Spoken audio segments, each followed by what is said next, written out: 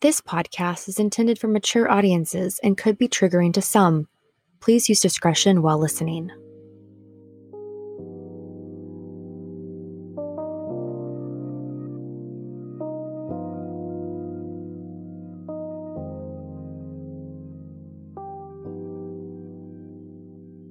Before we get into today's episode, I'd like to take a look at narcissistic personality disorder.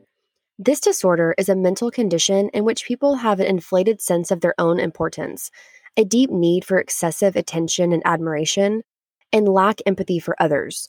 Behind this mask of extreme confidence lies a fragile self-esteem that's vulnerable to the slightest criticism. A narcissistic personality disorder causes problems in many areas of life, such as relationships, work, school, or financial affairs. People with this disorder may be generally unhappy and disappointed when they're not given the special favors or admiration they believe they deserve. They may find their relationships unfulfilling, and others may not enjoy being around them. When it comes to dating a narcissist, they don't go by the usual rules of dating. They are so focused on winning you over that they speed everything up and increase the intensity. It's a bit like dating on adrenaline. Everything that a normal couple does in the course of a year, they do in the first few dates. Narcissists rarely stop to assess whether the two of you are really a good match. One of the cruelest courtship strategies that some narcissists use to reel in a new lover involves making elaborate and detailed plans with you for a future life together. This type of manipulation is known as future faking. Future faking is a courtship strategy in which narcissists talk to you in elaborate detail about all the wonderful things that the two of you are going to do together in the future. The cute little restaurant that you're going to absolutely love, how the two of you are going to explore the most romantic cities in the world together, or even how many children the two of you will have and what their names will be. All the while, they sound very enthusiastic and sincere. What makes it future faking and not just planning for a future is that none of this is likely to ever happen. Instead of being on the road to bliss, you're now on the road to disappointment. What usually occurs is that shortly after a narcissist believes that you are fully committed and in love with them, everything starts to change. Now that the chase is over, the good times diminish. Narcissists are not very good at sustaining a normal relationship. When dating, they created positive relationship drama. Now they start creating negative relationship drama. Instead of praising you, they start pointing out all of your flaws. If you stay in the relationship, you are likely to be devalued, ignored, or discarded. Future faking is cruel because it is exactly what it sounds like, a big fake. Unfortunately, what initially brought you great happiness is now likely to end up as a series of traumatic disappointments.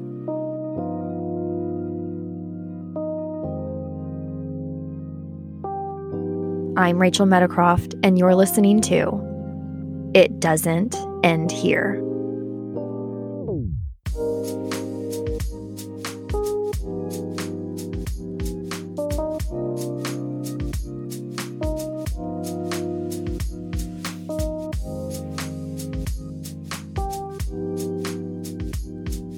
Well, Kay, I think it's safe to say that you can win an award for maybe the worst first year of dating somebody.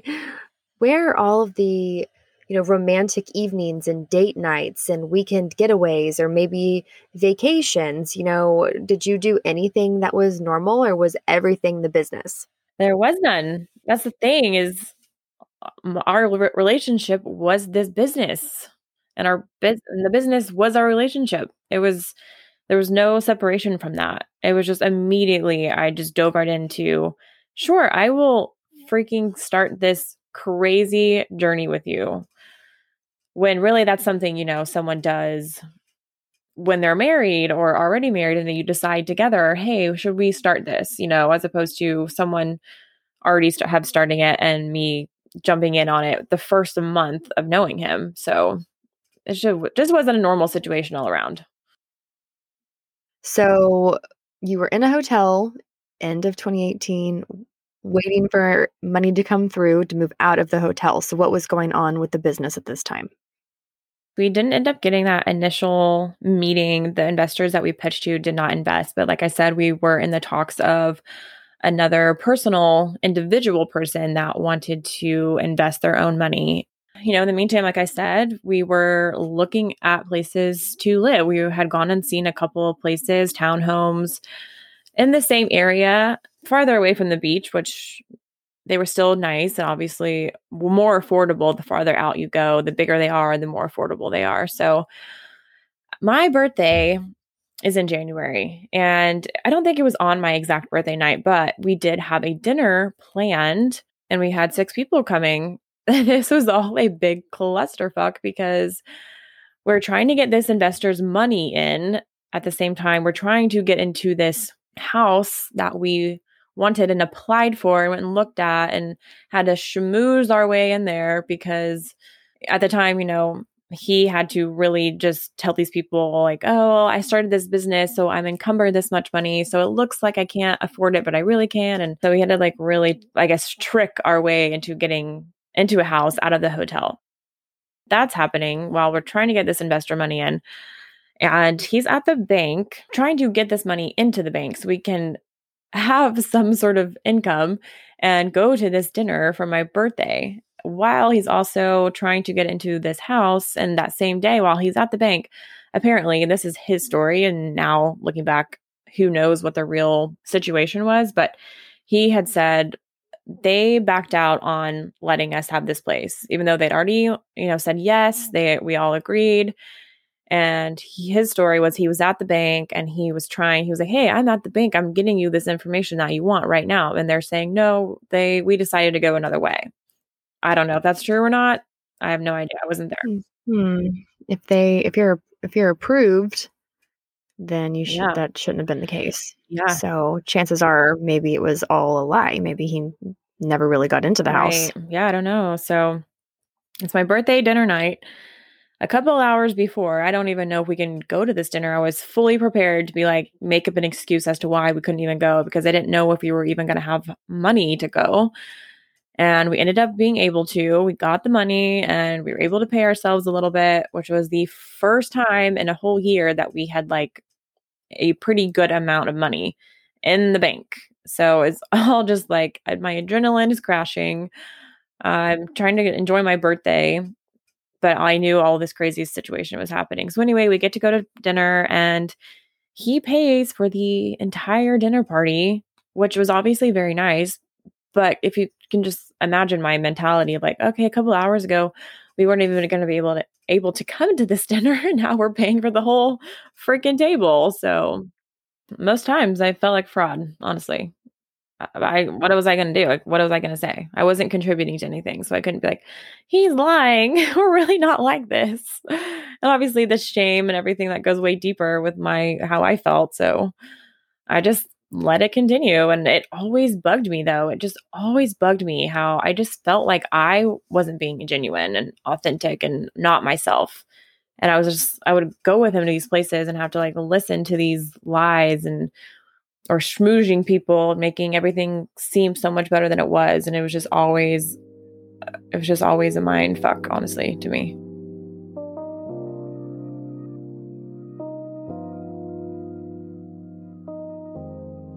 We fought a lot. I mean, he has, I think I said, like a very short fuse, and I never know what's going to set him off. And then, combine that with me not being good at confrontation. It was just huge blowouts at all times. So we got in a huge fight on Valentine's Day.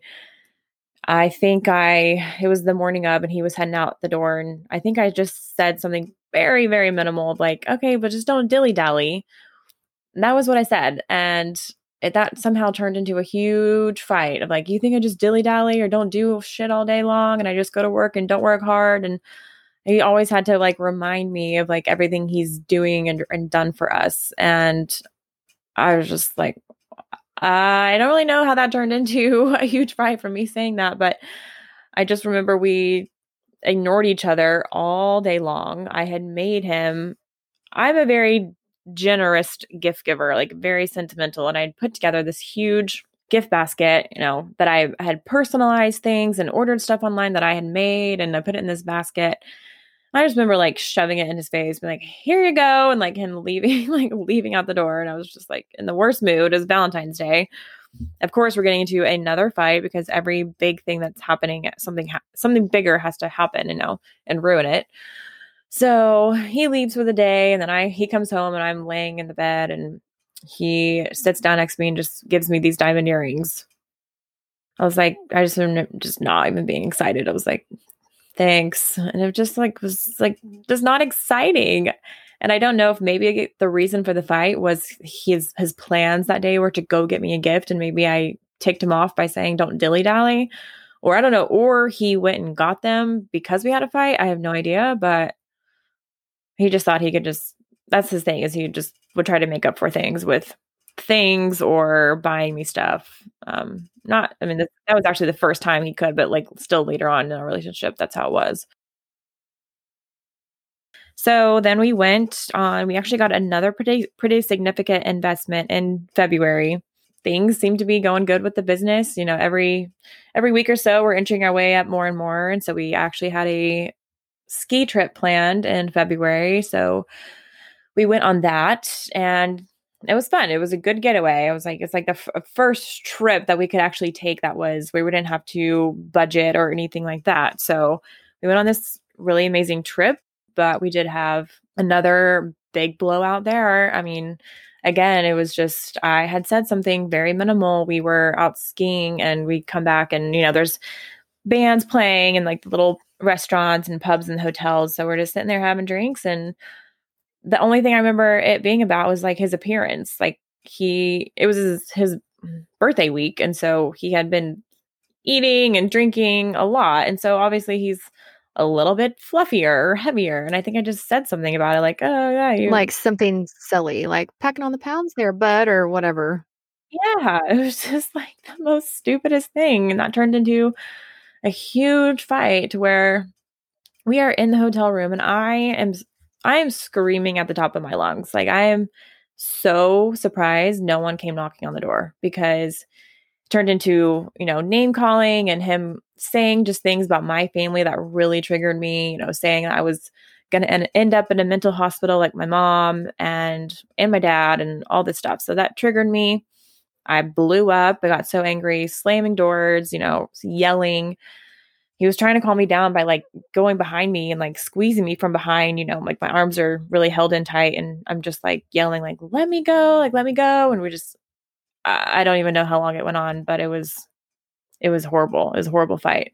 So much so that we didn't even spend the next 2 nights sleeping in the same bed. Like, I didn't want to be around him. Oh my gosh. I mean, were you scared of him in those moments where you're freaking out because he's already hurt you once? That has to be crossing your mind. I mean, yeah, maybe subconsciously it was. It was like I was scared, or I don't know what. I don't know. Didn't know what could happen, and he's a big guy. He's just being such a dick, and like just saying triggering things that he knows would get to me. And we're just like, all of this started over something so ridiculous. I just couldn't even believe that was happening, and that's what it turned into.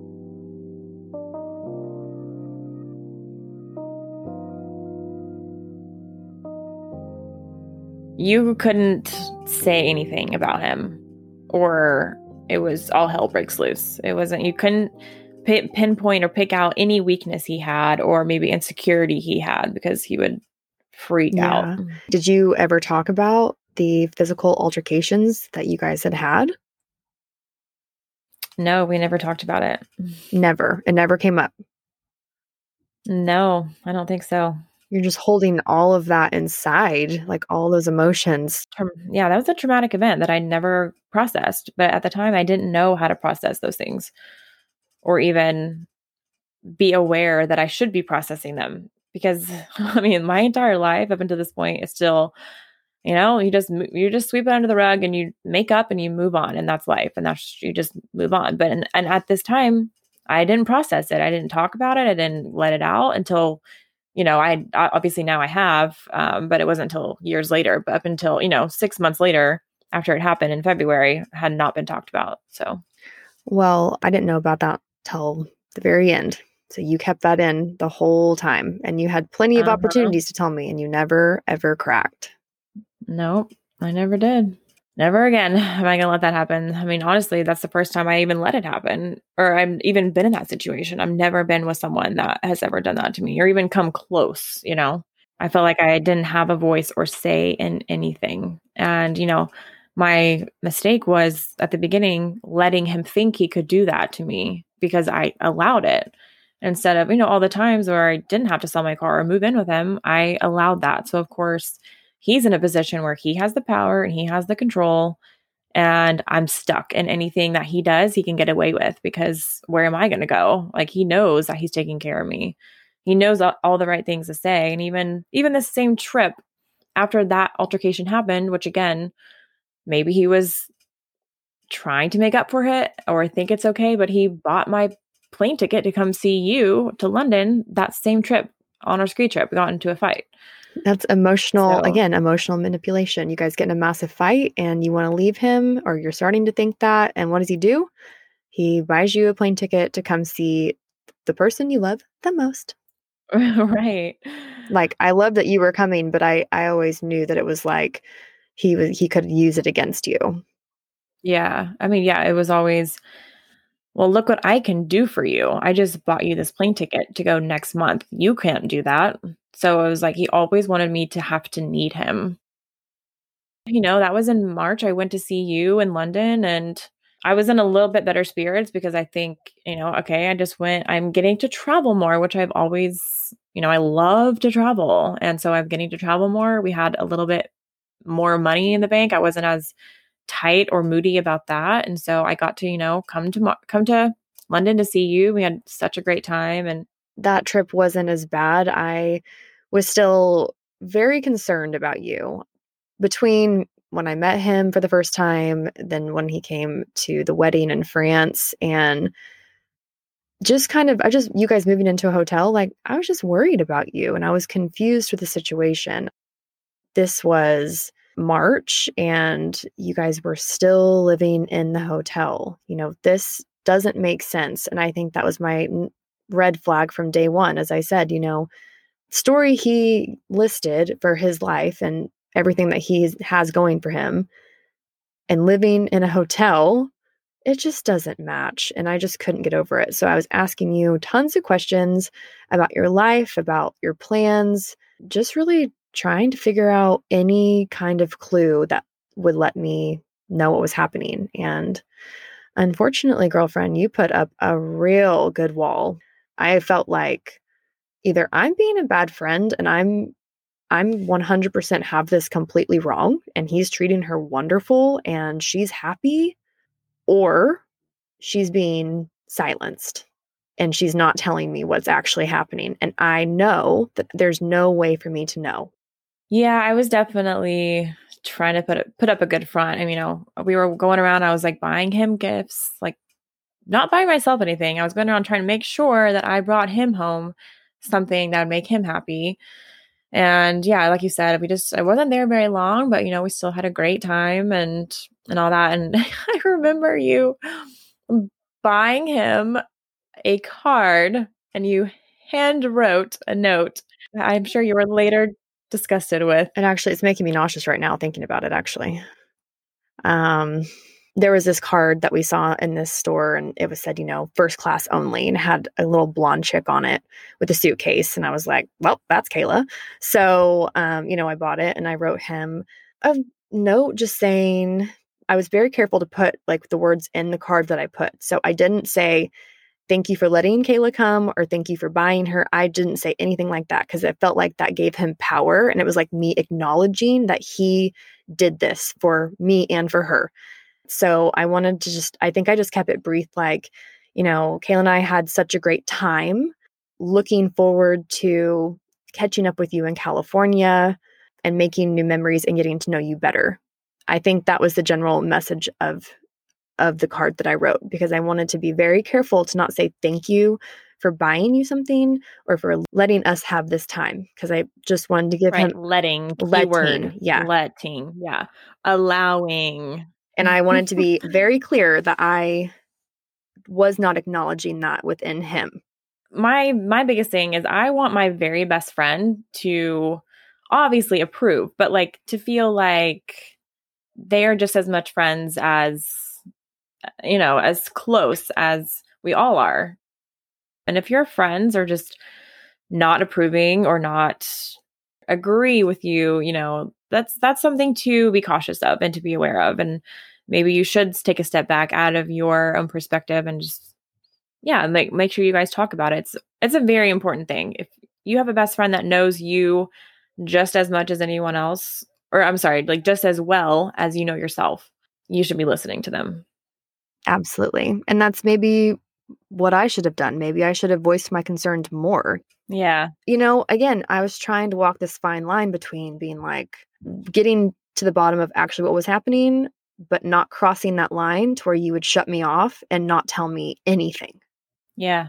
The fact that there wasn't any like, oh my God, I'm so excited for you. This is amazing. It was never like that with anyone I told. It was always questioning but I think in a way, and I think, I think subconsciously I knew I was just not even really saying anything. I'd have to, and obviously have to tell people the bigger milestone things. Like, of course, I'm going to tell you that I'm moving in with someone or I'm selling my car and stuff like that.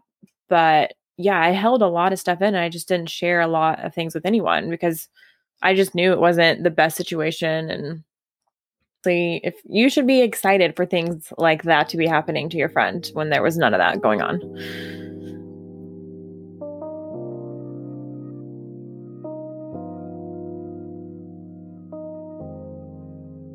So after that, you went back home. Nothing had really changed. Still working on the business. I have no job. We're doing the business together. I am contributing a lot of my time to that and supporting him. But, and I think I was actually doing, a little bit of online training too at the time, but that's all just it's not very much money and it's just kind of going towards things that I want, or, we're sharing that as well, or, we're still in the hotel. So we're still not in the clear and we're still not, on top of a lot of things. It was like, every couple of weeks or every month, it was like, okay, can we get out now? Can we get out now? And it was always just, nope, not stable or consistent enough to leave. We actually did get to move the business into an office space. So that felt at the time very refreshing and very rewarding and like successful. So we move into there. We're subleasing just part of an office space where there's other businesses in this office space and got some stuff going in there. Everyone that had started this business is the only ones working, still doing everything ourselves. I will say, like, my emotions were so measured by what was happening with this business. Like, if something was going wrong, I was in a horrible mood. And if it was going good, I was happy. So at this point in my life, everything was controlled. My emotions were controlled by outside sources, pretty much. I was not in complete control of my feelings or emotions, or I could never be like, it's okay. It's all going to be okay. No matter what happens, I was just not at that point. It was like, all right, if something bad is going on, just be prepared that I'm not going to be in a good mood. That's also probably because that's how Mr. Wannabe's attitude was as well. If the business was doing well, then he was happy, which would make you happy because he wouldn't be freaking out on you. Yeah, exactly. Underlying. Didn't really see that at the forefront at the time, but looking back, yeah, obviously just those underlying emotions that are suppressed down there, and we're taking stress that has nothing to do with our relationship out on each other. Also in May, a very pivotal moment in my life was starting therapy. The therapist that I was going to was actually Mr. Wannabe's previous therapist that he had had for 4 years. Not 4 years leading up to meeting me, but I think there was a period of time, maybe like 2 or 3 years before meeting me. Like that was where his 4 years had stopped. But he had already gone through her and he highly recommended her and kind of explained to me what she does and everything. So yeah, I was finally able to have enough money to even go to therapy.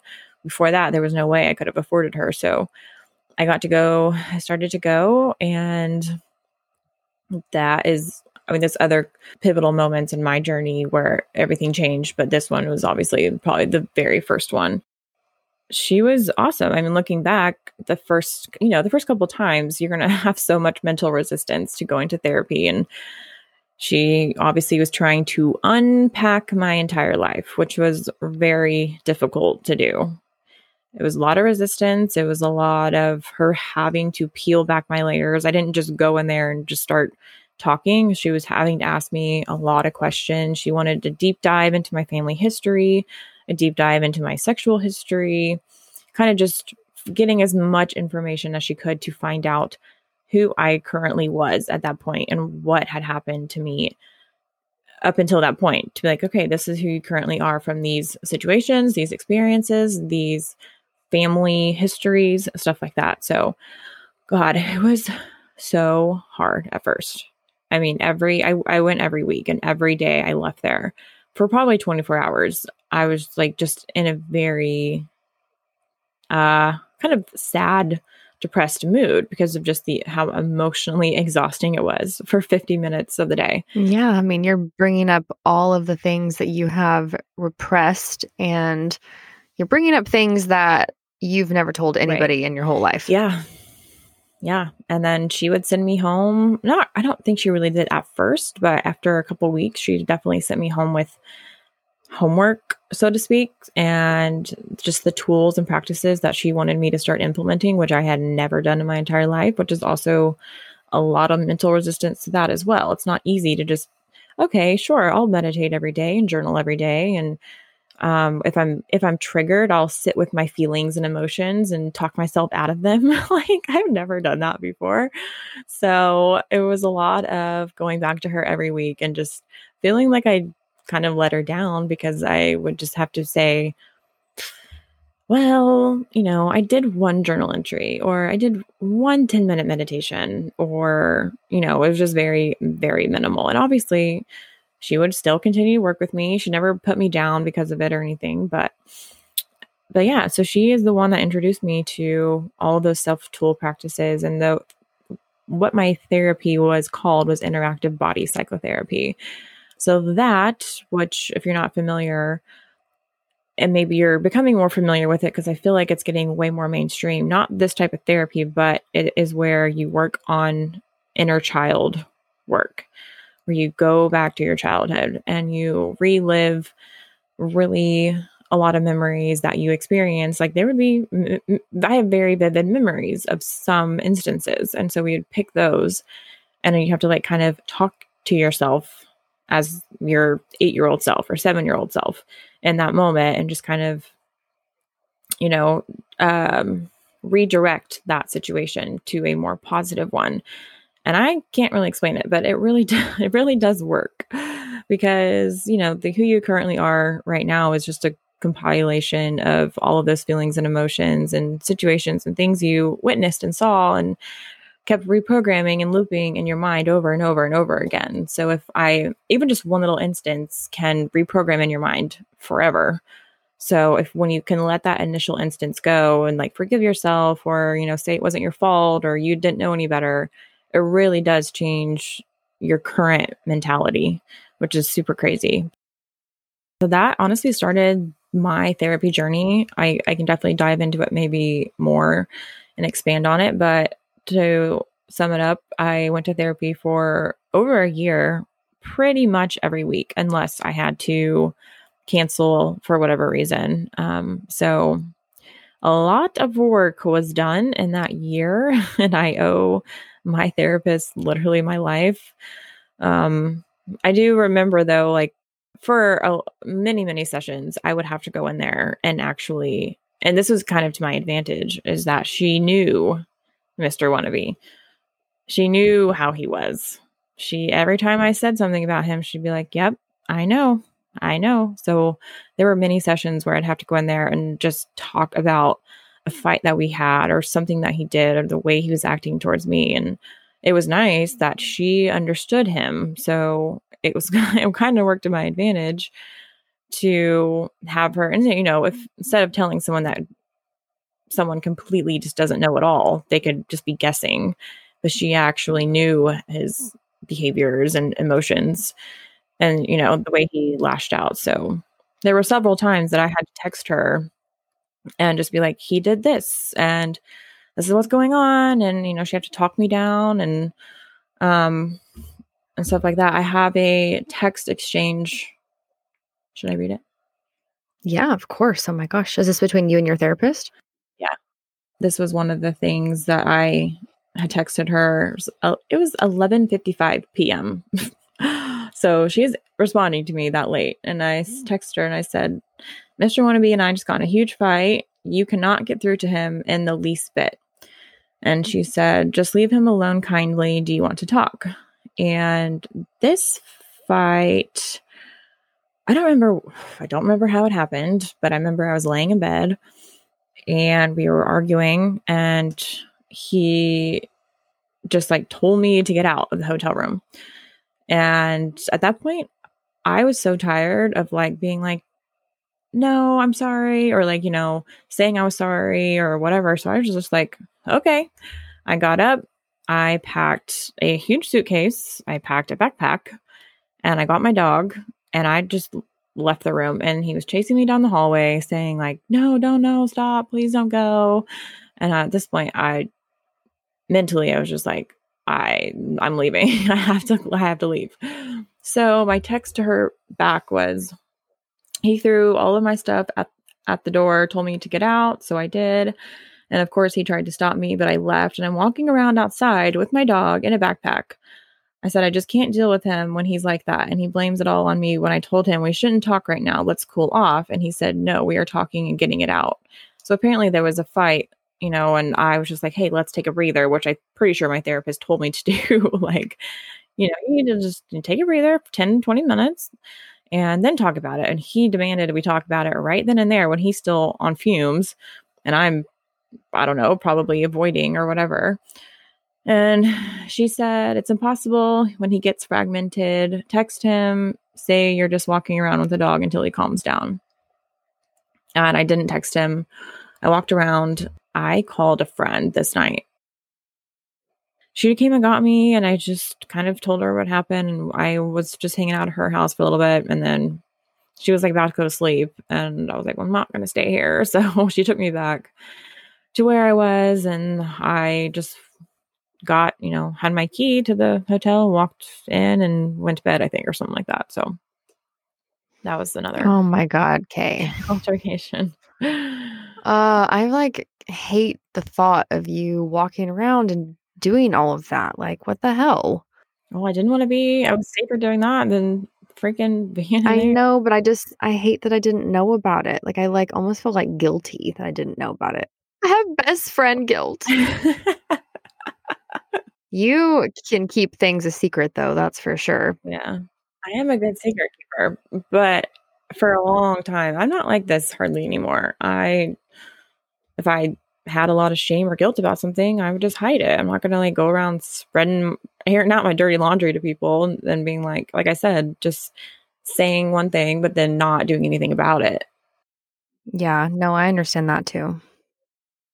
At this point, I don't know, I guess, things were better with the business. And so, like I said, my emotions, my mentality were in parallel with the business and what it was doing. So I remember being a lot better with my physical fitness and health at that point because I felt better mentally. I was able to look better physically. I was going to the gym. I was being hardcore on my diet.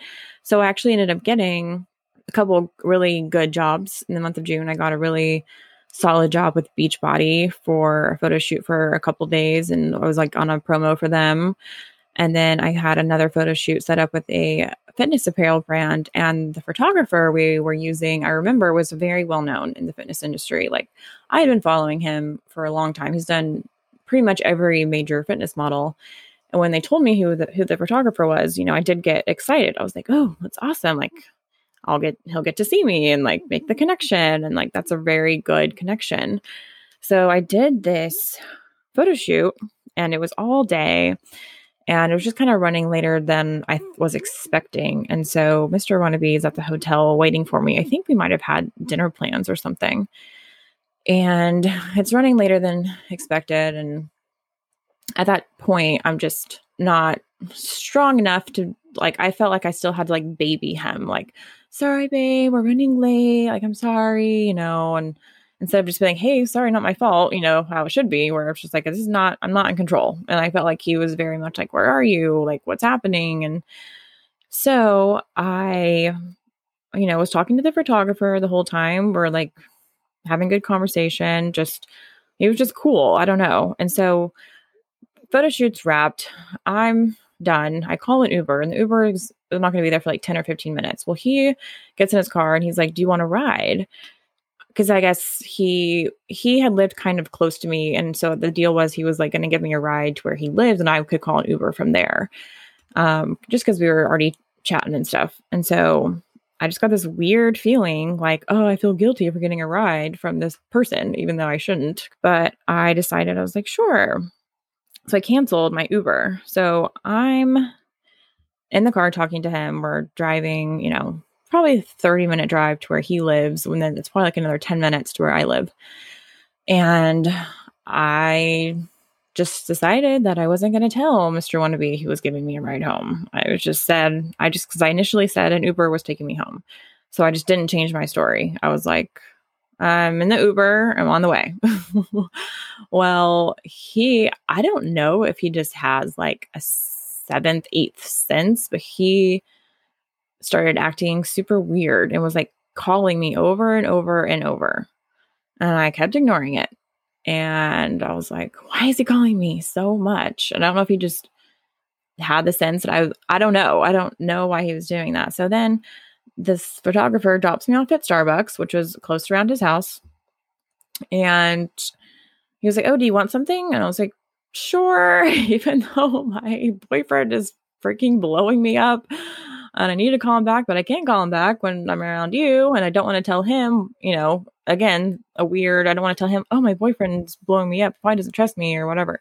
So we're in Starbucks waiting on our drinks, talking inside, and he's still continuing to call me over. So I finally pick up. And I'm like, hey, I'm sorry, I'm at Starbucks. And I tried to give him as much truth as possible without lying, which I was at Starbucks. And he was like, what's taking you so long? And I was like, I don't know. Like the Uber dropped me off here. I'm getting a Starbucks. And he just didn't believe me that I would make an Uber driver drop me off at a Starbucks. And I was like, sorry, I just really wanted Starbucks. So I'm at Starbucks. And that was my story. And I was sticking to it. And so then I call my Uber. And I just didn't tell him that I got a ride from the photographer to the Uber or to the Starbucks.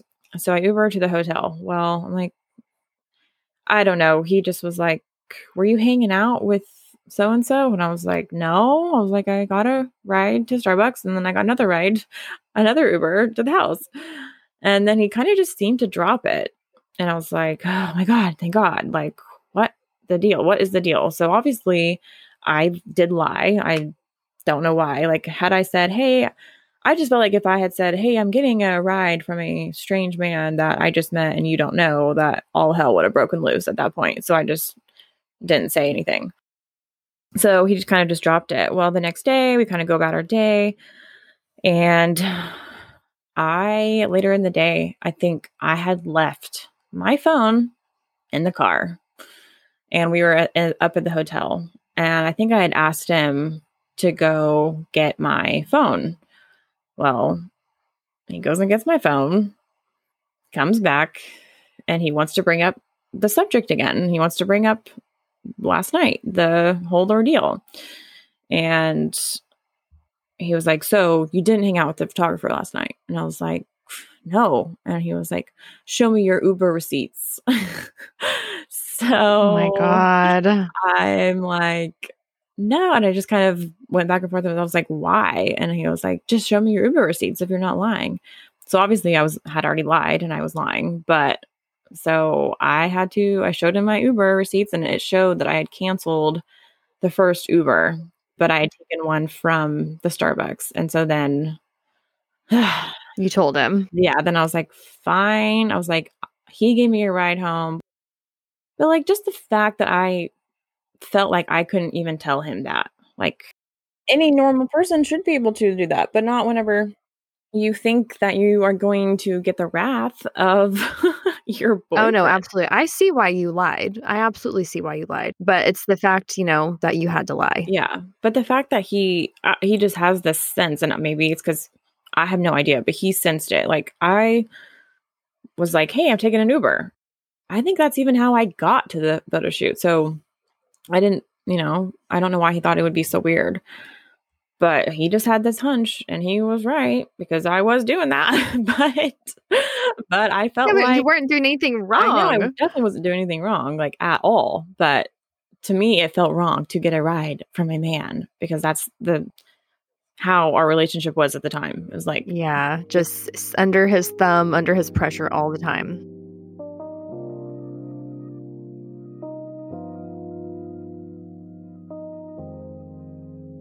So when did you move out of the hotel?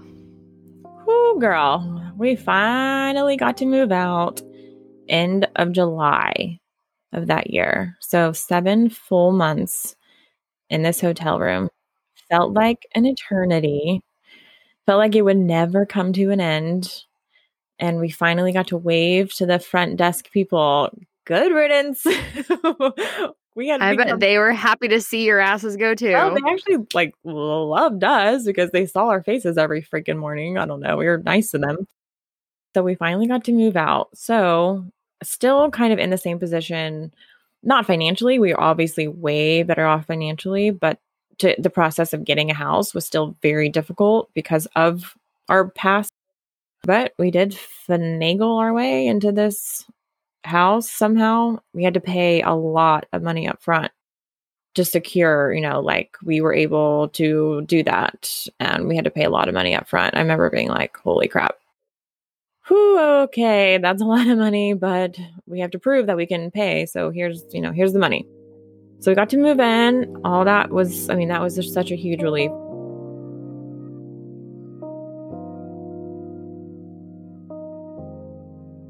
Here's Kayla's little sister, April, and her initial thoughts on meeting Mr. Wannabe. Once Kayla was out in California, she rarely came to Oklahoma. And when she did, her family had to be penciled in. She was always busy. We wanted to see her, and she's like, okay, I've got 23 minutes on Saturday at 1:20, and then I got to go somewhere else. Like, that's how we were kind of treated when she would come to Oklahoma City, and that would really upset me, at least. And because we just never saw her, and she just seemed, I want to blame California, but it's Mr. Wannabe. I just thought it was a California thing, but lo and behold, it's her relationship. They came down and we met him at a nice steakhouse, and my Mr. Wannabe 2.0 came with me, and that should have been a sign that Mr. Wannabe was a narcissist, because my narcissist boyfriend did not like him from the beginning, was trying to one-up him. Like, Mr. Wannabe was buying bottles of wine, so my Mr. Wannabe bought a bottle of wine, and it was disgusting because he couldn't afford the nicest one, but he did try to go like an expensive bottle, and my Mr. Wannabe just couldn't get over the fact that his bottle of wine was not as good. I was getting anxiety because he was there, because he would just always whisper in my ear something negative about Mr. Wannabe as he was talking. And I was so confused. But now I just see, like, he's trying all he can to get me to not like Mr. Wannabe, because I kind of liked him when we were at the dinner. He can be quite charming. Yeah, he just seemed so intelligent, so smart. He had a dog with him, so of course I loved his dog. And if a dog loves a man, you can usually trust that man. But the entire dinner, it was the Mr. Wannabe show.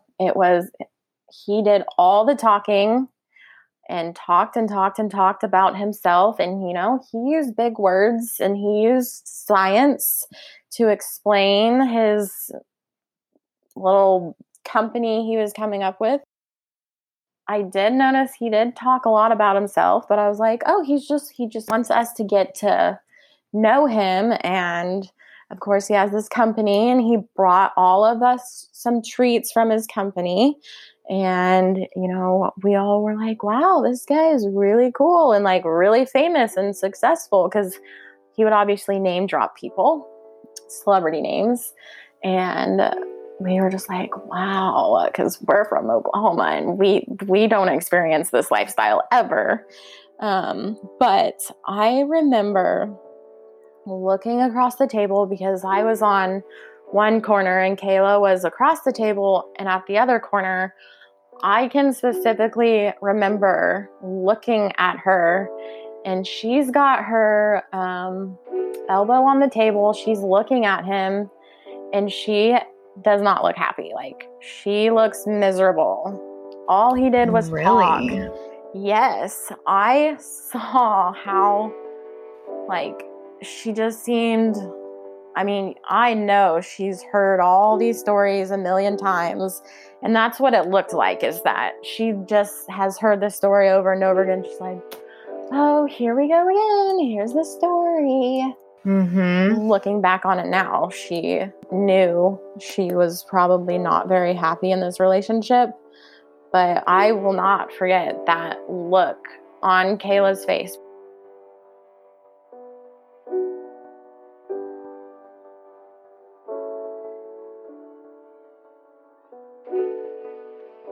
If you suspect you're in an emotionally abusive relationship, talk to someone you trust outside of the relationship. No one else can decide, of course, what action is best for you, but recognizing feelings and talking about them with a trusted friend, therapist, or counselor is something I would highly recommend. There are hotlines open 24 hours a day where people are ready to answer the phone to talk to you. They can offer suggestions in real time. The National Domestic Violence Hotline at 1-800-799-7233 is one such hotline offering 24/7 confidential support. You can also check out the resources at Stop Abuse for Everyone, which focuses on the needs of straight men, LGBTQIA+, teens, and elderly people who are facing domestic violence. Whether you use one of these services or lean on family and friends, remember, you are not alone and help is always available. Please leave a 5-star review to help spread awareness of this podcast. By sharing this podcast, you may help someone that you didn't even know needed help.